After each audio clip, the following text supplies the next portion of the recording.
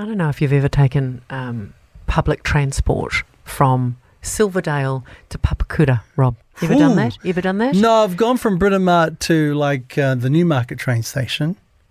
Wow. I know. Is that the same that's a thing? big one. Is that like the same? No. Silverdale to Papakura, a little bit longer. Okay. It requires 2 buses and 2 trains Wow. and takes just short of 2.5 hours. Okay. Yeah. It said 2 hours 12 on the journey planner. It took about 2.5 hours. And the reason I know this is because my eldest Charlie did that exact trip over the weekend just gone, right? Yeah. But 2.5 hours is quite a long time on, and that could have been quite a lonesome trip, I guess, unless you've got your face in your phone or whatever. But it was actually ended up to be quite the opposite because Charlie's 22, and he stopped to help an older woman. English was not her first language. She wasn't sure how to top up her hop card at the Silverdale station there, right at the very beginning. So Charlie showed her and discovered that she too was going from Silverdale to Papakura, exact same trip.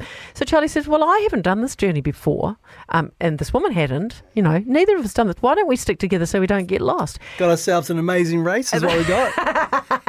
And so for the next 2.5 hours, 2 buses, 2 trains, they nattered away. This woman was sort of quite a bit older than Charlie.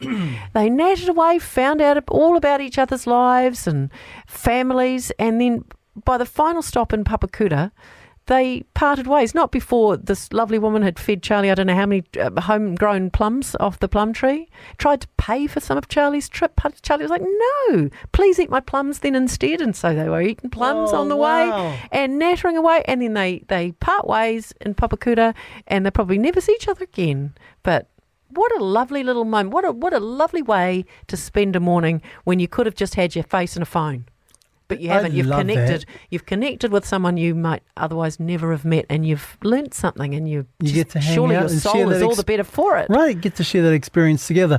I once met a passenger on a plane. I went to go and get a pillow out from above, as I got on the plane, and it fell down and managed to hit this woman in the face. So I was like, I'm so sorry. Sat next to her.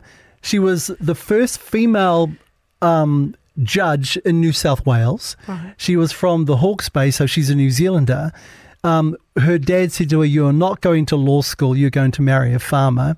So when she was 18, she ran away from home and went to Sydney and enrolled herself in law school. Oh, wow. And became the first female. What a great story. The flight just went like that because she had them. And we stayed in touch for a little bit afterwards. And you still remember that conversation all these years later. There you go. That's what it's about, guys. Help a stranger. You never know what might happen.